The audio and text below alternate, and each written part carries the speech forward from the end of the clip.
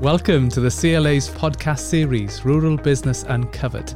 In this series, we will review in detail the key issues facing landowners and rural businesses today.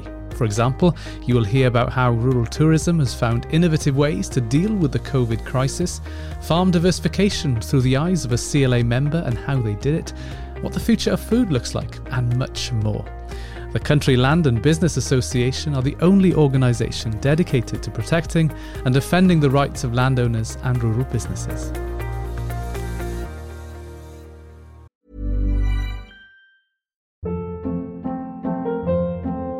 Hold up. What was that? Boring. No flavor. That was as bad as those leftovers you ate all week. Keke Palmer here, and it's time to say hello to something fresh and guilt-free. Hello Fresh. Jazz up dinner with pecan-crusted chicken or garlic butter shrimp scampi. Now that's music to my mouth. Hello Fresh. Let's get this dinner party started. Discover all the delicious possibilities at hellofresh.com.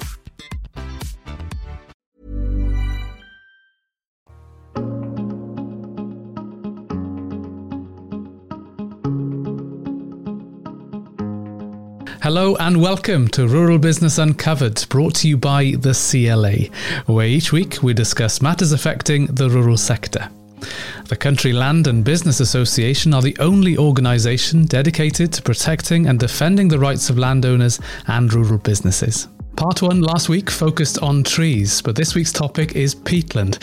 Occupying 12% of the UK's land area, the carbon-rich upland and lowland peatlands of the UK are a significant advantage for the UK in the fight against climate change, currently storing 20 times as much carbon as the UK's forests. However, much of the UK's peatland is in a degraded state, and options must be looked at to start restoring these valuable and natural habitats. There are 3 types of peatland in the UK: blanket bog, largely found in the uplands, raised bog and fens in the lowlands. While all are technically peat, the different geography, geology and hydrology mean they must all be dealt with in a vastly different way. In this podcast, we will hear from Joe Finlow from the Fens for the Future and Alice Ritchie, Land Use Policy Advisor and Climate Change Lead for the CLA, to talk about the different considerations for upland and lowland peat and how each can play its role in fighting climate change. So welcome both to the podcast. And to start, could you kindly introduce yourselves? Sure, thank you, Alad. Yeah, I'm Alice, and as you said, I am the climate change lead for the CLA. The biggest asset, I think, that a lot of our CLA members have in the fight against the climate crisis is nature and nature-based solutions like peatland and like forestry. So I'm working really closely at the moment with some of our members who own or manage peatland to find ways that we can ensure we're looking after these really important habitats and helping them sequester and store carbon. This also at the moment includes working closely with the government on their upcoming England peat strategy. So yeah, a really important area at the moment, I think. Thank you, Alice. And Joe, tell us a bit about your background. I'm representing Fens for the Future Partnership, and we are focused on the lowland fens of East Anglia. And this basically covers the fens across Lincolnshire, Cambridgeshire, Norfolk and Suffolk, and we have a range of depths of peat across the whole area. The Fens for the Future Partnership has been in existence in one form or another since the early 1990s. We're made up of public and private and voluntary sector organisations whose broad aim is to further the development of a partnership approach to sustainable landscape conservation of the fenland. Thank you to both of you for joining this podcast on what is a very important topic of peat. But Joe, if I can turn to you now, and can you explain to us what exactly is peat and why are peatlands so important for climate change? So I am not a scientist or anybody that can go in depth here, but essentially it is dead plant material. It's organic material, particularly from things like sphagnum moss, which is crucial. Sphagnum is a very interesting piece of organic material. It grows continually upwards, and the peat is basically things like sphagnum moss, which has died and is basically being stored in an organic state because of the wet environment. And when it dries out, that organic mass starts to blow away. And so the second part of my question was, why are peatlands important for climate change? They're important in 2 key ways.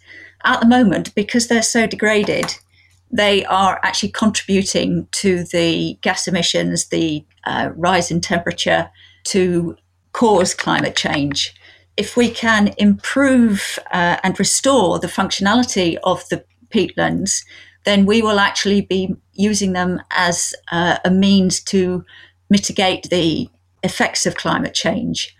If the peat is in a good function, a good healthy state, then it will be locking in and holding in that carbon that is already there and will actively start storing new carbon. If it is wet and healthy, it is actually reducing the emissions from its surface area. And also, if it's kept healthy and wet, then it actually has a cooling effect. And if it is kept covered by vegetation, then that again will actually reduce the erosion and the evaporation of the water. That's where it's important to climate change, but also because of the effects of climate change, we're going to be looking at periods of drought and flooding, so extreme weather, and the peatlands will be useful there, A, to store water, and B, to control and help to manage extreme flood events when they occur. And Alice, I mentioned right at the beginning in my introduction that peatlands have been degraded. What's caused that damage over the years? Well, there's a lot of different reasons, really, and it does depend quite a lot on whether it's upland or lowland peat. But for the most part, much of our peatland, particularly in the lowlands, is really highly productive agricultural land that has been drained and then used for agriculture over the last, centuries, I think. And in the upland areas, in some places, non-peat forming vegetation has been allowed to grow, or it's been overdrained, eroded, overgrazed by livestock, or planted up in things like trees, or it's been left bare. So all of these different management practices or different ways of using the land have, in some instances, caused it to degrade, which is a real shame. And have you seen that, Joe, in the fens? Certain practices have led to quite severe damage in some instances. Yes, it's very obvious within the landscape because of the drainage that took place in the 17th century to actually uncover the soil because it's very productive and good growing situation because it's flat. You don't have to worry about hills and dales. You can see there's a very well-known landmark called the Holme Post, and it's a stake, an iron post that was driven into the ground at a particular time, and you can see how it's been uncovered by the peat shrinking as it dries out. And if you're standing in a field when the wind's blowing on a good day across the fens, you actually can't see the landscape or the horizon because there's usually something called a fen blow, which is basically where the wind is blowing all the dry peat off the land and taking it away. And again, this soil erosion means we won't have much peat left to even think about growing anything in it. And obviously it's helping exacerbate the climate change issue. So I guess you want to prevent the peat from becoming too dry. But then again, some farmers and landowners who are looking to work the land might want it drained. So how do you balance those two objectives? Very carefully. That's not meant to be flippant at all. But it's got to be a joint effort between everybody. We still need food production. There are still good pockets of peat there, which areas of land that can be used, but we have to work out how we can do that to minimise the loss of the peat and to keep it as wet as possible. And that means actually looking at how we farm at the moment and how can we adapt those methods to meet the needs of both the peat and the food production. Alice, what about the uplands? Would you say that the same challenges exist there in terms of trying to balance where and how livestock graze peatlands in a way that can maintain its productive capacity in producing food, but also optimize its carbon storage qualities? Yeah, there's some quite different considerations, I think, between the uplands and the lowlands. But equally, they are used for different types of land uses and are really, really valuable landscapes for, again, different reasons. When we're talking about the uplands, we're usually thinking of the mountains and the valleys and the moors and the hills. They cover about a third of the UK, I think, plenty in Scotland and Wales, but also lots in England. And much of it is in national parks or areas of outstanding natural beauty. So there's a huge tourism element to these areas. I think there were There's about 40 million visitors to England's national parks every year, England's upland national parks every year, and they spend nearly £2 billion. So these industries need to be supported, not just when we're talking about farming or livestock grazing and things. There's also a really valuable landscape and tourism aspect to these areas. So it'll be about finding ways to make sure that when people are there, they're treating the landscape with respect and not, having barbecues and things like that and potentially starting wildfires, but making sure that we're using that land in a way that can continue to store carbon. And in some cases, that will be about keeping livestock there. Much of that land needs a certain number of livestock to keep the habitats healthy and keep the ecosystems working. So it'll be about making sure that there's a balance between using the land in a productive way, in a way that supports ecosystems, but also in a way that allows us to continue storing carbon in these areas. The uplands definitely doesn't currently emit as much carbon as the lowlands because of the different way that it's used. So a big part of it will be making sure we're conserving what's already there and slowly improving. And how would you describe the upland habitats and why are they so unique? The uplands are such unique habitats, and they're home to an absolutely incredible diversity of different species, particularly things like dragonflies. 25 of the UK's 38 species are found in the uplands. And then there's also a huge number of different birds. So they're really important for breeding wading birds like golden plovers, redshanks, curlews. I'm not quite sure if that's how you say it. And also red grouse and some natural predators as well. So they're really important habitats for all those different types of species. And what about the fens, Jo? What makes the fenland so unique? Well, it's very distinctive, partly because of what remains of the natural landscape and the fact that it has been shaped by man as well. It's large scale, it's flat, it has an open landscape with extensive vistas. Some people can say that's flat and boring, but actually it can convey a strong sense of place, tranquility and inspiration. Its landscape is characterised by many drainage ditches, dikes and rivers, and it's all low-lying. So apart from a small part of it, which reaches above 20 metres above sea level, for example, the Isle of Ely, the elevations are rarely above the 10-metre contour. And so the whole of the area relies on this pumping system to keep it dryish and allow the land to be used. And what are the different land uses you'll find there? Agriculture is the key sector that uses the land, but it is also very famous, internationally so, for its history and its archaeology. There's some international sites there, and recently the most well-known one is Must Farm for the Bronze Age settlements, the roundhouses that were found. Yeah, it must be incredible to see how well preserved those items were. And looking forward, how do you advise landowners or guide them on how they can restore St Peatland? What can they do? Because this is highly productive agricultural land, which requires a degree of management ability through drainage. But yet again, you want to try and maintain the wet nature of that peat for the benefits that you've explained. What are the operations they can do on the land? No one solution will work. No, there isn't one option that will work for everybody. And it is very much about communication and conversation between all the people, agencies involved who manage an area of land to work out how and what can be done. On every farm, there is likely to be a small area which is actually already too wet to be able to do anything with which is financially viable or productive. And so that could actually be actively allowed to become wild, to look at whether there's a few more fenland plants that could be introduced, which will increase the quality of the habitat and improve the biodiversity in it. Or if it's something that could be used to still grow something, but it's wet, then a possibility is to look at the potential of paludi crops. These are basically plant crops that would grow in wetter peat soil. Or it could be just as simple as looking at your boundaries. Could a hedgerow be put in to stop the soil erosion, capture that soil when it blows across?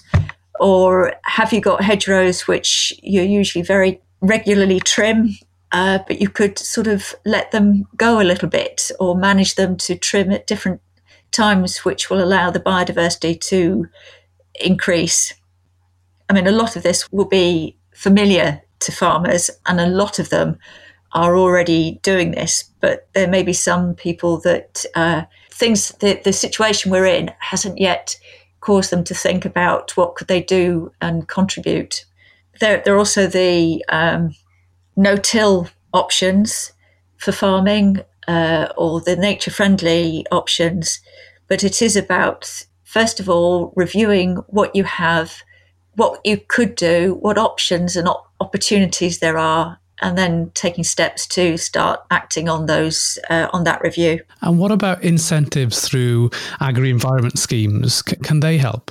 They could help, but as we're well aware, the agri-environment scheme that's going to be potentially coming forward to replace the ones that are at the moment, which will be coming to an end, that will not come on stream for quite a while yet, and we cannot afford to wait for those incentives, those monetary incentives to take place.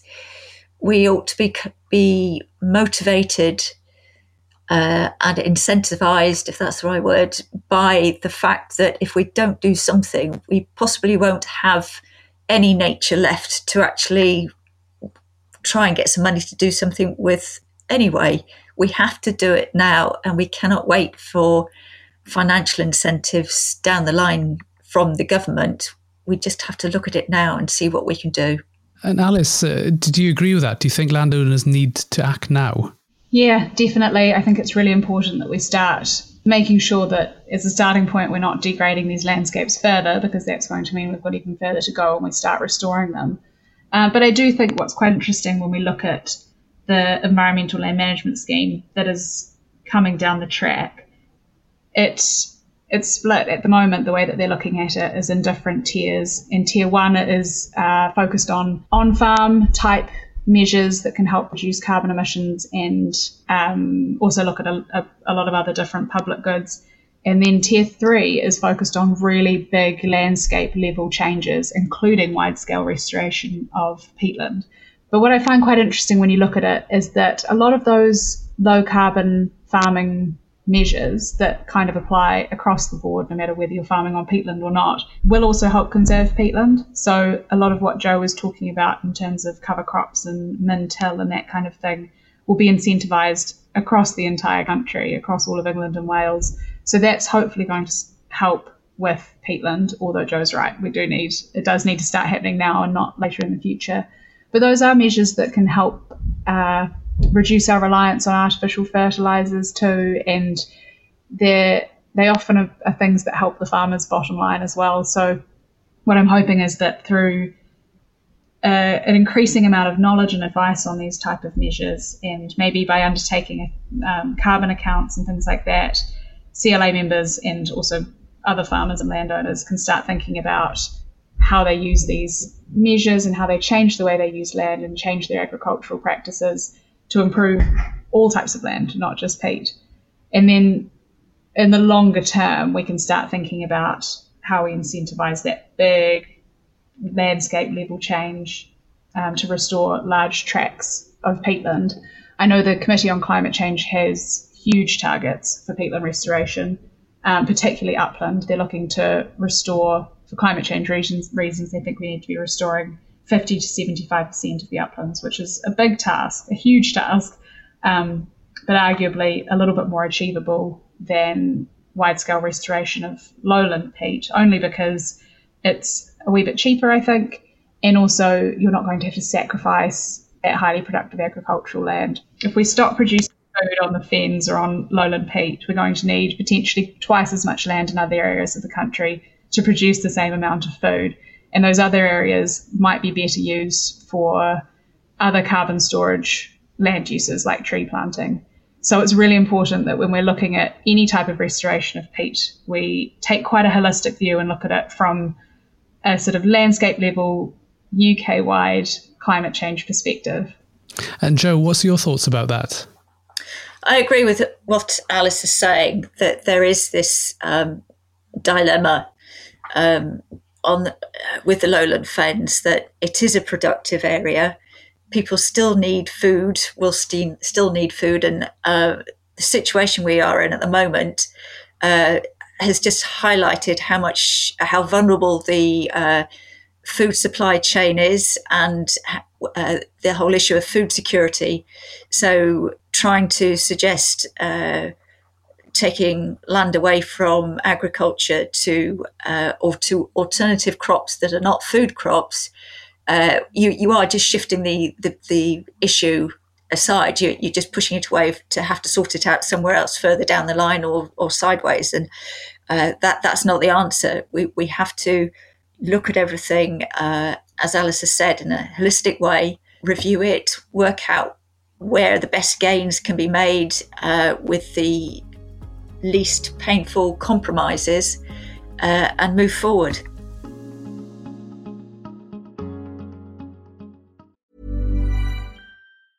Ever catch yourself eating the same flavorless dinner 3 days in a row? Dreaming of something better? Well, HelloFresh is your guilt-free dream come true, baby. It's me, Keke Palmer. Let's wake up those taste buds with hot, juicy pecan-crusted chicken or garlic butter shrimp scampi. Hello Fresh. Stop dreaming of all the delicious possibilities and dig in at HelloFresh.com. Let's get this dinner party started. Hiring for your small business? If you're not looking for professionals on LinkedIn, you're looking in the wrong place. That's like looking for your car keys in a fish tank. LinkedIn helps you hire professionals you can't find anywhere else, even those who aren't actively searching for a new job but might be open to the perfect role. In a given month, over 70% of LinkedIn users don't even visit other leading job sites. So start looking in the right place. With LinkedIn, you can hire professionals like a professional. Post your free job on linkedin.com/achieve today. It's clear from today's podcast that our soils are critical in tackling climate change and improving farm systems. However, with a vast amount of information out there, it can be hard to know where to start. The CLA has produced a carbon accounting guidance note exclusively for CLA members, which explains how to undertake a visual soil health assessment and where to go to get soils tested. Specialised CLA advisors are also available to answer any questions members may have. To find out how CLA membership can benefit you and your business, contact us today.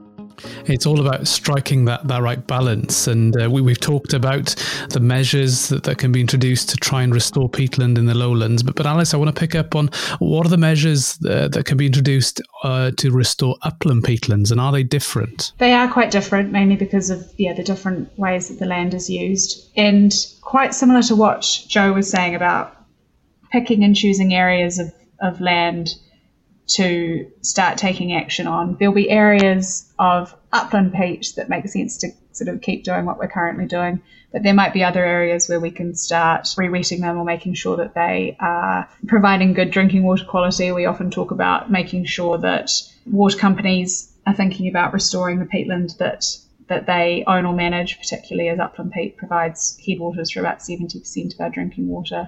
So there's a lot of different actions that can be taken, but part of it will just be managing it in a slightly different way depending on the different area and what's feasible. In a lot of places it'll be about possibly reducing grazing livestock numbers up to a more acceptable state, or a more acceptable level. But as part of agri-environment schemes at the moment, you do need a certain amount of livestock to maintain those landscapes. So it'll be all about finding a balance. But protecting and preserving our peatlands can produce a number of public goods. Not only does it improve biodiversity, it can absorb carbon, but also can be put to good use in terms of flood mitigation. So there's a number of good reasons whereby it justifies public support for landowners to do some of this work. Yeah, it definitely does. And the government's acknowledged that by creating an England peat strategy, which is in development at the moment. And part of that is looking at how they're going to be spending the £640 million Nature for Climate Fund. So the CLA is calling on them to use that money for sort of big projects as a seed funding type enterprise, and then finding ways to continually to keep finding streams of money to come in to help restoration of peat, which might be through things like carbon markets or ecosystem payment for ecosystem services and things like that. But it's definitely a good investment from the government, I think, to be putting money into peatland restoration because of the raft of benefits and public goods that it provides, as you say. And it's interesting that you mentioned carbon trading, because that's something we talked about in the podcast around trees. Is there a market for carbon that's absorbed in peatland at the moment? Yeah, there is. So similar to trees, there is a peatland code which measures and quantifies how much carbon is stored in peatlands, and then ostensibly you can get paid for that carbon through it's a voluntary standard essentially for peatland restoration projects. So that opens up peatland restoration to the private sector, really, which is quite an exciting prospect, particularly as arguably peatland's a bit more of a safe bet.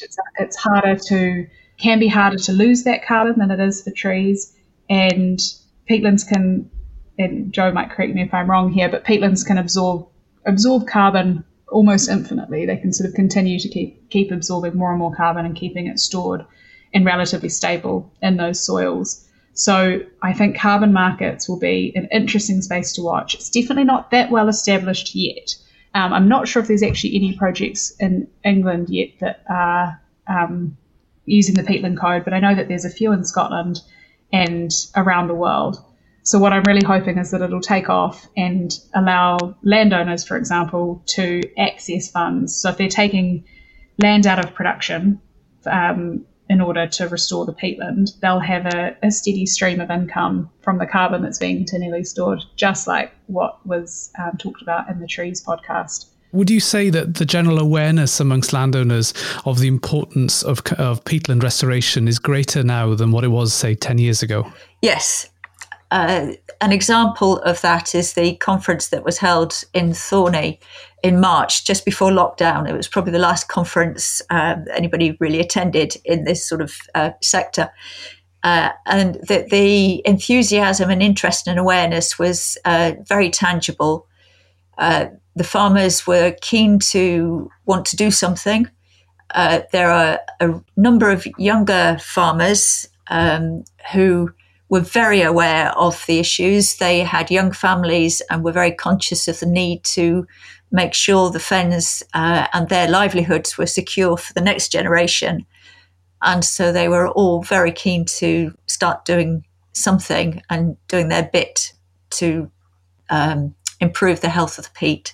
And Alice, have you noticed a similar interest and level of awareness for the protection of upland peatland? Yeah, definitely. I think it's been incredibly interesting to watch how people just appreciate these landscapes so much more and realise that England and Wales have so many unique areas that are unique in terms of the entire world. You know, there's so many different habitats here, and I think people are reconnecting with nature in a different way at the moment and understanding how valuable these landscapes are and how we do need to protect them, not just for climate change or biodiversity, but just for all kinds of reasons, because they do provide us with so many different, public goods, but also just such beautiful, valued landscapes that we need to protect.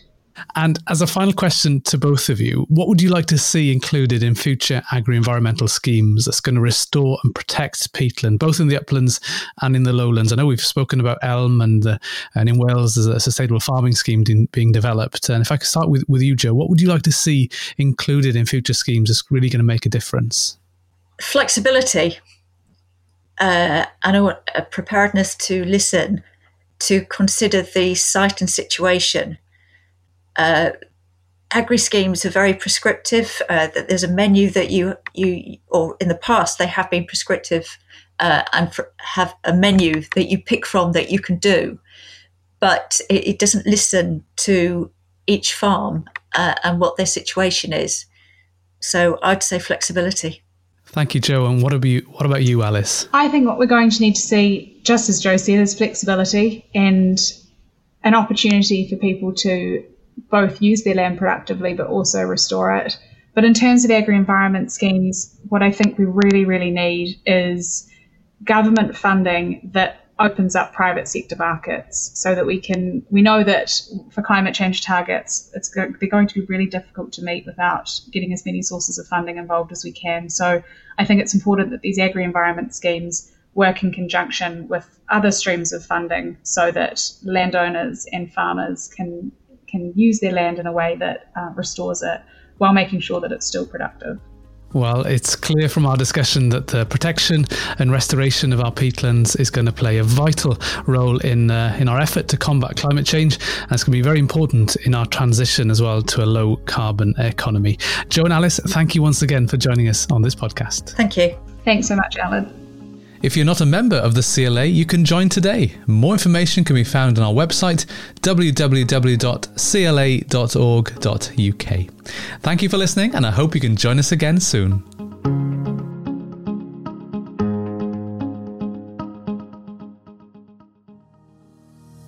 You've been listening to the Rural Business Uncovered podcast, the CLA's new weekly podcast released every Friday. You can find all our episodes wherever you get your podcasts, or just search Rural Business Uncovered on your chosen podcast provider. Remember to hit subscribe or follow to make sure you don't miss an episode.